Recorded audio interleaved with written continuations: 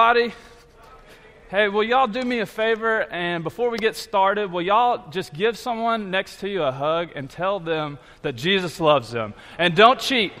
Tell them that Jesus loves them.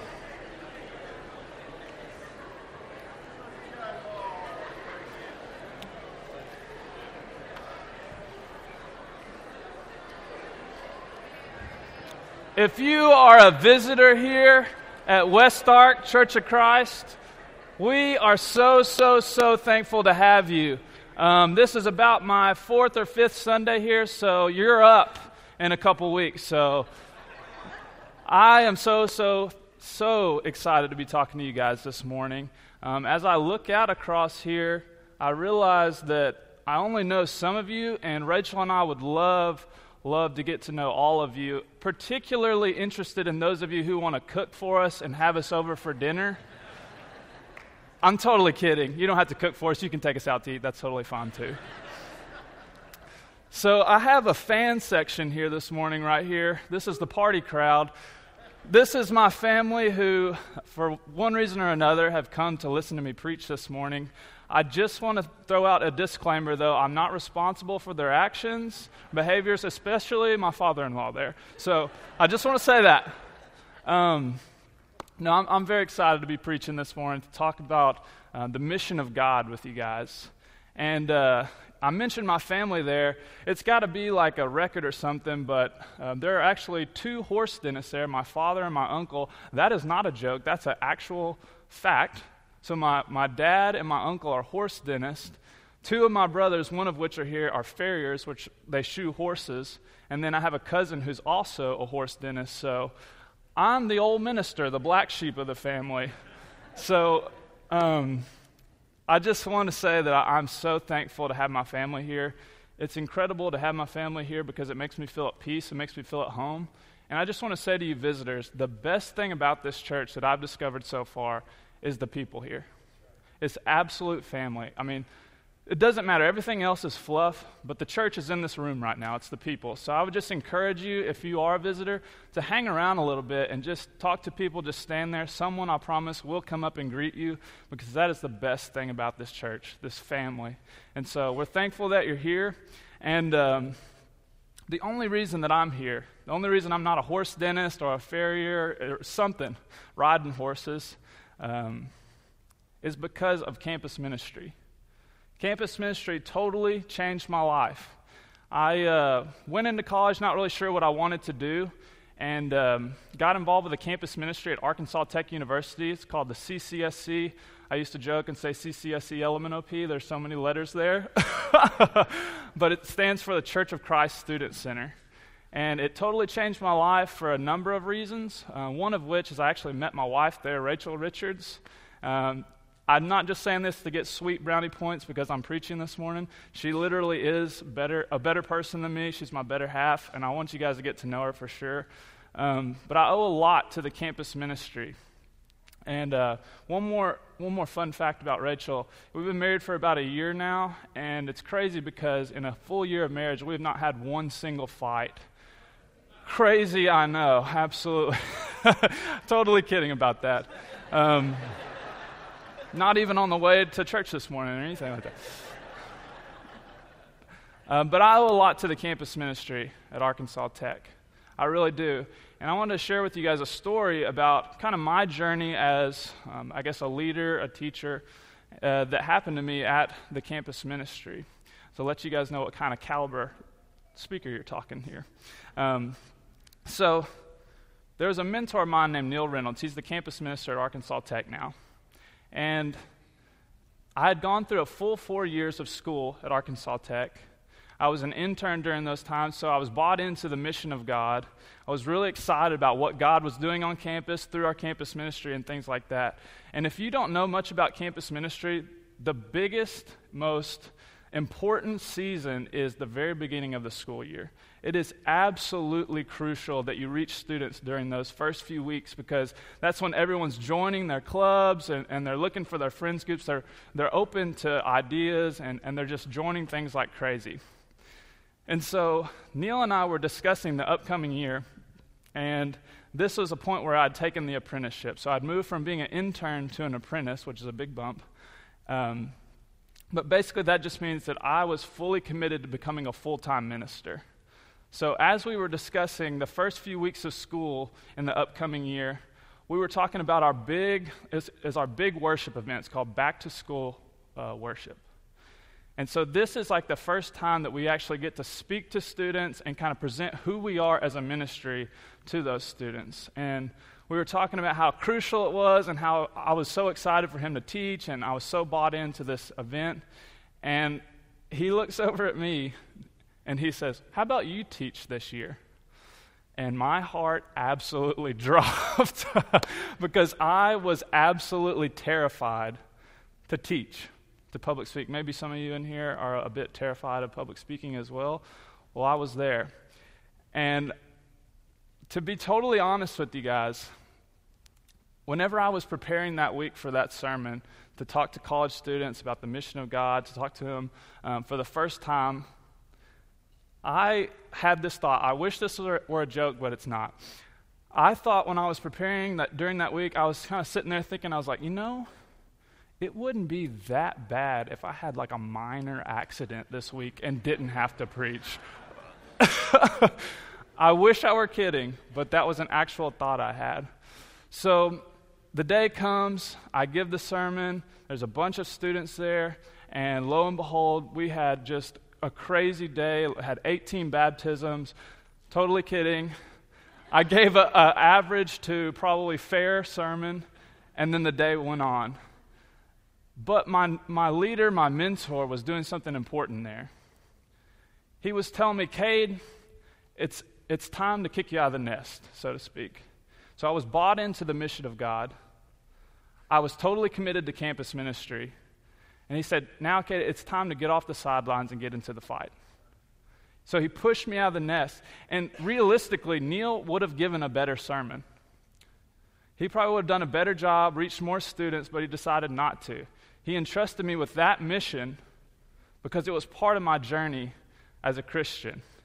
So I learned a long time ago, I don't have anything good to say, only the scriptures have good things to say. So if you'll flip to Luke 10, that's where we're going to be at this morning. So we're going to be at Luke 10, verses 1 through 11. And before we get into this, what you guys need to know is the disciples of Jesus, up until this point, have spent about 2 years with him. So they had seen Peter confess Jesus as Christ. They had seen Jesus do miracles. They had heard Jesus talk about the kingdom of God, and they were totally committed. They were totally bought into the mission of God. But just like Neil was doing for me, he begins to kick them out of the nest. And so let's read just a couple verses at a time. So it says, "After this, the Lord appointed 72 others and sent them 2 by 2 ahead of him to every town and place where he was about to go. He told them, 'The harvest is plentiful, but the workers are few. Ask the Lord of the harvest, therefore, to send out workers into the harvest field.'" This is what I've been praying all week. That the Lord of the harvest will send out workers into his harvest field. So, if you can just track with me here for a second, there's 3 relationships that we have to maintain as Christians. So you can think about it in 3 words: up, in, and out. So up would be our relationship with God. So our connection to the Heavenly Father, the creator of the universe, that's up. In would be our relationship with one another, from Christian to Christian. We'd call it fellowship, and I'd probably just say hanging out, but we like to call it fellowshipping. And then out would be our relationship with people who are not yet Christians. So you have up, you have in, and you have out. So as I was thinking about this and reading this story, I'd realized that growing up, I have an incredible family. They took me to church. That I had participated in a lot of churches who were fantastic at the up and at the in. So we learned a ton about God. We came to church, we sang songs to God, we had a connection with the Heavenly Father. And we had a ton of fun just hanging out, potlucks and barbecues and just hanging out with each other. But that was kind of the end game. As long as you were there at church on Sunday mornings, it was fantastic. As long as you had a great group of Christian friends, that was the kind of the pinnacle. I realize, though, that we never, ever does like Jesus does here and push people out. Push people towards the people who don't yet know Christ. And so, one of my favorite things that a preacher can do is be very practical. Growing up, listening to sermons, I would hear a lot of great thoughts, and I'd be like, that sounds really sweet. But I don't really know what that looks like in my life. You guys feel like that ever? Well, Jesus does something here where he moves from the theoretical, the inspirational, and he moves totally into the practical. So this is one of the most practical set of verses in all the Bible here, in my opinion. So Jesus says here to send out workers into the harvest field. He doesn't say that there are a shortage of believers. You guys catch that? He says there's a shortage of workers. And when I read this, I'm speaking to myself here, and maybe you'll get something from it. He's saying, Cade, there are plenty of people that come to church. There are plenty of people that love me, but I need workers. I need workers to go out into the harvest field. There are plenty of people who learn about the mission of God, who get excited about the mission of God, who like to talk about the mission of God. But I need you to move into joining into the mission of God.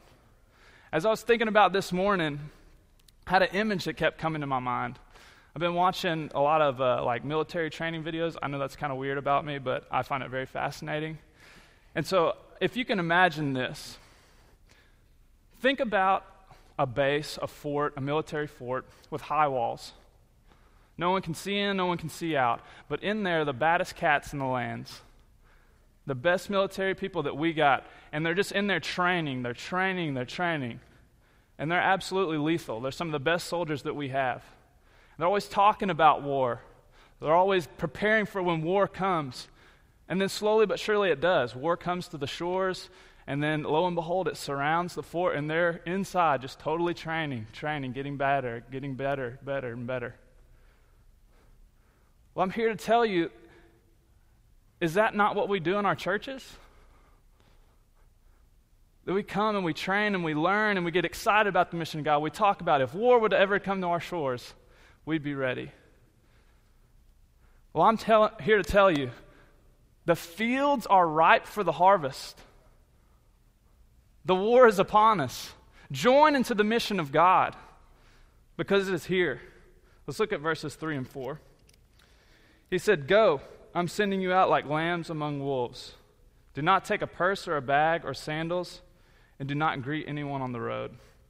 So that's a bit of a strange set of scriptures there. But I think it echoes the Great Commission. He says, go. You guys ever read the Great Commission? You wonder, why is Jesus always telling us to go? Well, it's because it's absolutely beautiful, because God is a going God. We go to people who don't yet know him because he came to us. You realize that Jesus was God's most valuable asset. He was in heaven when in perfect communion with God, but he thought enough of us to leave heaven, to leave perfection, and to come to us because he thought we were worth it. So by his very character, he is a going God. So I think that says to us, by our very character, that we should be a going people. Not to ask people to come to us, but to go to them and meet them where they're at. And then he says, I'm sending you out like lambs among wolves. And I kind of get a kick out of this because it's like a little bit of the air gets let out of the tires there. There's a disciple in the back going like, did he say we're the lambs or did he say we're the wolves? I didn't catch that. But he says, I'm sending you out like lambs among wolves. And I think what he's saying there is, don't expect this journey to be easy. He's saying there will be opposition. It's not all cupcakes and sunshine, but he's saying this is the most important thing that you could ever do. He says, don't take a purse, no extra sandals. He says, don't greet anyone along the way. And I think what Jesus is speaking to there is the priority of this mission. So he's saying, don't worry about any of the extra stuff. Don't prepare for tomorrow. The only thing I want you to do is have this laser-like focus on the mission of God. When I think about the word priority, the word prior means before. So I think what Jesus is saying is, what comes before anything else? And that's such an important question for us to ask as Christians here, as a church family at West Ark. What is the most important mission to us? What comes before anything else that we do? I think that's absolutely what Jesus is asking us to do and ask of ourselves. Let's look at verses 5 through 8. He says, when you enter a house, first say, peace to this house. If a man of peace is there, your peace will rest on him. If not, it will return to you. Stay in that house, eating and drinking whatever they give to you, for the worker deserves his wages. Do not move around from house to house. When you enter a town and are welcomed, eat what is set before you. So this is kind of a strange piece of scripture here. He's talking about go into houses, say peace be to you. I want to really simplify this down for us. So I think what Jesus is doing is he's saying, look for people of peace. You have this concept of people of peace. And he's saying, long before you ever go into your workplace looking to talk to your coworker about me, long before you ever go to University of Arkansas Fort Smith looking to talk to your dorm mate about me, long before you ever strike up a conversation with the gas station attendant, I have been there. You're not the first one on the scene. I have been working in people's lives. I've been preparing them their entire life. I just want you to have the goggles. I want you to have the lens that I have to see where God is at work. He says, look for these people of peace. In a sense, it's like Jesus is sending us on this cosmic scavenger hunt. So he's saying, whenever you go into these places, say, peace be unto you, which sounds so strange to us, but it was just a common Jewish greeting at the time. He's just saying, test the waters a little bit. Say, hey, what's up, man? That'd be like for us, hey, what's going on? And see how they respond. If they're like, hey, what's going on, man? Like, it's good to see you. Then that might be a person of peace. God may have been working in their heart, working in their life to open a door to share the good news, to share the reason why you have hope. So the truth is that Rachel and I moved here. We felt very, very called to work for the Lions for Christ, to be the campus minister.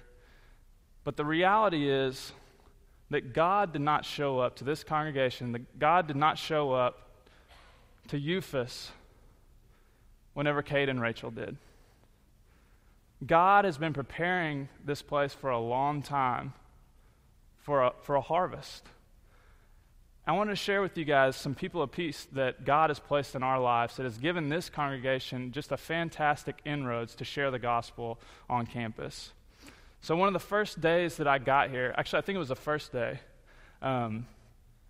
old Chris Benjamin had a trick up his sleeve, and he told me to go buy some cupcakes because we were going to go meet the people at the Student Activities Organization. If you don't know what that is, basically they hold the keys to the kingdom on what we can and can't do on campus. So we get these cupcakes, we walk over to campus, and we meet the leader of the organization. Her name is Jasmine. And within seconds, we realize that her best friend, she went to Arkansas Tech to do a grad school program. Within seconds, we realize that her best friend at Tech was my wife's best friend at Tech. They just missed each other by a year. So we didn't know what we were going to encounter. Like, are they going to let us on campus to do some stuff? Are they going to be pretty, restrictive? And by the end of it, Jasmine was, inviting us out on a double date and just having a blast. And not only did she ask us and tell us that basically we can do anything that we want as long as we run it through them, she actually invited us, the Lions for Christ, to partner in two of their biggest events in the first week of school. So not only did they keep us away from campus, they invited us into the university's activities on campus. And I couldn't get I don't want to over-spiritualize this, but I also don't want to under-spiritualize it.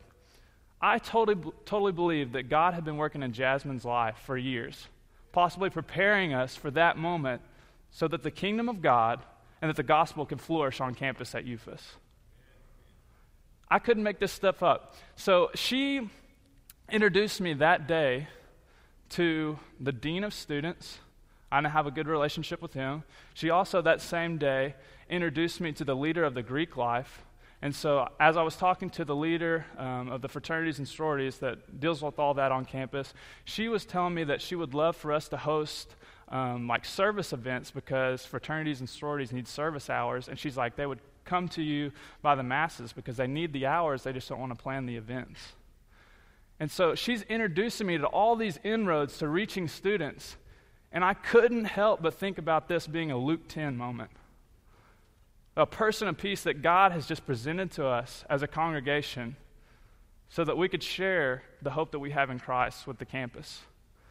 And just as a cherry on top, I believe the new AD is from Abilene Christian. He's just got the job and he moved here. Oklahoma Christian? I'm sorry. Same thing. That's right. Interchangeable. Synonyms. But I couldn't help but think, has God been working in his life, guiding him to Fort Smith, Arkansas, so that he could help the campus ministry? I don't know. But I do know that God is alive and he's at work in this campus ministry. So I just want to ask you guys to have the eyes to see what God is doing around us. And let's look at verses, the last couple ones, 9 and 11. Even when the dust of your own town sticks to our feet, we wipe off against you. Yet be sure of this, the kingdom of God is near. I'm sorry, I skipped a verse. It says, heal the sick who are there and tell them, the kingdom of God is near to you. But when you enter a town and are not welcome, go into the streets and say, even the dust of your town that sticks to our feet will wipe off against you. So you have these 4 concepts that we're working through. So you have go. God says, go to the people around you. And he says, discover. He says, discover the people of peace that God has placed in your life, has placed in your path.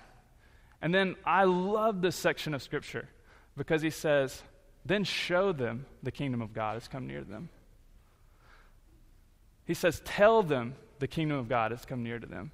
I love this concept of show and tell. So you guys may have heard this quote. It's a pretty awesome quote by St. Francis of Assisi.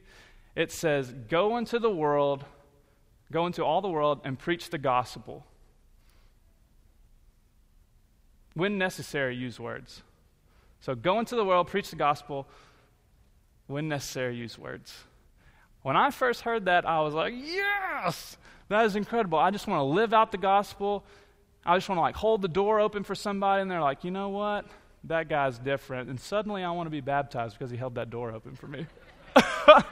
But it doesn't work like that, does it?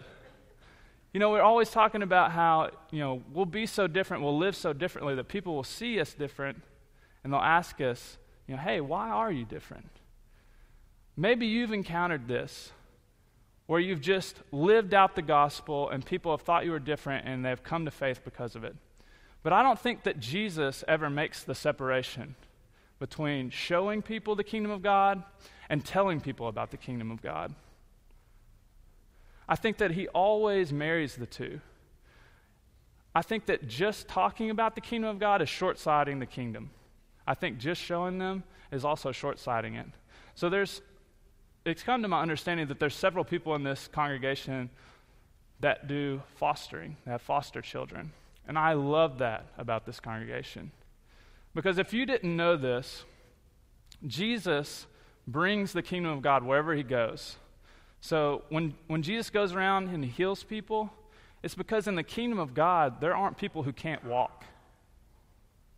He cures people, he casts out demons because in the kingdom of God, God has control over people's lives. And so our job as a Christian is not to be baptized and then just sit and wait for kingdom to come. Our job as Christians is to be baptized and then bring a little bit of the kingdom of God, a little bit of heaven down to this earth. So back to the foster. The foster families, I think they get this concept. They realize that in God's kingdom, little boys and little girls, they have families. They have moms and dads who totally love them. That they bring them into their family, they surround them, but at the same time, they teach them about the kingdom of God. And I think that we have to be doing this. We have to be living it out, but also not scared to share our faith. I told you guys to give each other a hug and to tell someone that Jesus loves you. Did that feel a little bit weird for somebody? To actually look in somebody's eyes and say, hey, Jesus loves you? No one's brave enough to admit. I'll admit it's kind of strange because we just want to live our lives and we never want to speak about the faith that we have, the hope that we have. But I would encourage you to read this scripture. Jesus never separates the two. He says, show people the kingdom of God. Tell people about the kingdom of God. We have this concept of showing and telling, but I want to address the elephant in the room. We have one of the best mission fields in this city and in our society, literally across the street. I'm not joking about this. We are literally in the shadow of the university. Eufus is right across the way. And I know that each of you have your own lives, you have your own jobs, you have your own circles of influence, and I want you to live this mission out. I want you to show people the kingdom of God in your workplace. I want you to tell people about the kingdom of God wherever you go. But we cannot deny what's across the street. So you may not be totally convinced that campus ministry is the best place to do mission. But let me try to convince you. So at campus ministry, you think about the Great Commission. It says, go into all the world, preach the gospel, baptizing in the name of the Father, Son, and the Holy Spirit. Well, on the campus, the Great Commission is flipped on its head. So we don't have to go into the whole world. Good news for us, we can stay right here because the whole world comes to us. Leaders from across the nation, leaders from across the city, from across the state, all come to universities for 4 years. It's a choke point in our society. And during those 4 years, they're figuring out their worldview. If you look at the statistics on people, like how they think, from 18 to 22, you basically solidify the way that you're going to think for the rest of your life, at least on the big things. In addition to that, people almost always determine their career path during that time. So that's going to be like 90% of your day, every day for the rest of your life, pretty much. In addition to that, people usually find their spouse, not all the time, but a lot of times they find their spouse during that time. And talk about a decision that has the potential to shape the trajectory of your life more than anything else is who you decide to marry. So you have all these key influences right there in 4 years. And so I can't help but wonder, is God stirring something for this congregation to get behind? Is God calling us into something greater? Rachel and I have been given a God-sized dream, meaning that we cannot do it without God. We're absolutely swinging for the fences, and we're going to fall flat on our face without His help. And I can't help but wonder, is He calling you into the same dream? I envision the LFC over at the house, totally packed out on a Wednesday night, bursting at the seams with college students. I want it to be so big that we have to either build on a new building or we have to move on campus because so many students are coming to hear the Word of God. I envision students leaving this congregation during the summers and going on mission trips all across the globe. I envision students taking internships to spread the kingdom all across the nation during their summers. I envision seniors, groups of seniors, not just going through college, surviving with their faith somewhat intact, but rising up to become the next generation of leaders. That they get plugged into churches wherever they decide to move, and they're teaching classes, they're mentoring students, they're injecting lifeblood into the churches where they go. And I can't help but dream if one day that we find leaders that come up through Eufus and a group of students, a team of students leaves West Ark Church of Christ to go plant another campus ministry where they don't have one so that other people can experience the kingdom of God. Other people can have the joy that we all have in this room. We can't do this alone, though. If it's just me chugging away over there in the house, it'll never work. I need the Spirit of God to empower us, and I'm convinced that there's enough reasons for us here in this room to believe that none of this can happen. But I don't want to talk about the reasons that can't happen. I'm here in the power of the Spirit asking you to believe that this can happen, all for the glory of God. If you're worried about the future of the church, I hear a lot of talk about that. If you're worried about the future of the church, then I would ask you, I would plead with you to invest in the next generation. And please, please don't fall into the trap that's, I cannot relate to a college student. Hear me out here. I'm going to say something crazy. So my wife and I love to hang out with the Shirleys, and we love to hang out with the Dowdys. Why? Because people, young people like myself, will gravitate to the oldest person who will take them seriously. We love hanging out with people like the Shirleys and the Dowdys because they take us seriously. They're not like insanely talented or anything like that. Sorry, guys, to burst your bubble. They just take us seriously. They love us. And so I would plead with you, please do not fall into the trap that you cannot connect with college students, because I think that is a lie from the devil, honestly. So I want to leave you with a picture, a story. So in 1517, Cortez and his men left Spain on 3 ships and sailed to Mexico to fight against Montezuma and his forces. So they have these 3 ships, they sail across the sea, and they anchor out in the harbor, and then they take the smaller boats into the shore. So you have all these small boats crash against the shore. All the men jump out, and Cortez rallies all his men on the beaches. All the men come to him, and he motions for a group of them, some of his most trusted men, to row the boats back out to the bigger boats. So he tells them to row them out, and to the other men's horror, they take torches and they start tossing them in the boats. So all these men watch as the boats burn and all their hopes of ever returning back to Spain go down the tubes. When they come back, they say there's only one way to go but now.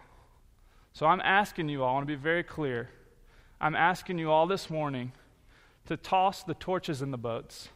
Let's totally commit as a congregation to reaching the college, to reaching the University of Arkansas Fort Smith for God. I love you guys very much, and after this sermon, after church is over, we're going to have a brown bag lunch over in the Lines for Christ house. And this is not for just students, this is for anyone and everyone in this entire room. If you want to get connected, if you want to get plugged in, and you want to find out ways that you can help us at the campus ministry, please go grab some lunch, grab some Subway, whatever you like, and bring it back to the house. Because we're going to talk about the ways in which we can serve, and there is so much work to be done. Physical work, spiritual work, relational work. Please, please join us. If you just need some prayers, I would invite you to come down. If you need to talk to somebody, there's going to be some elders up at the front, fantastic men that you can lay some burdens on. But that's all I have for us this morning. I thank you guys so much, and let's throw the torches in the boats.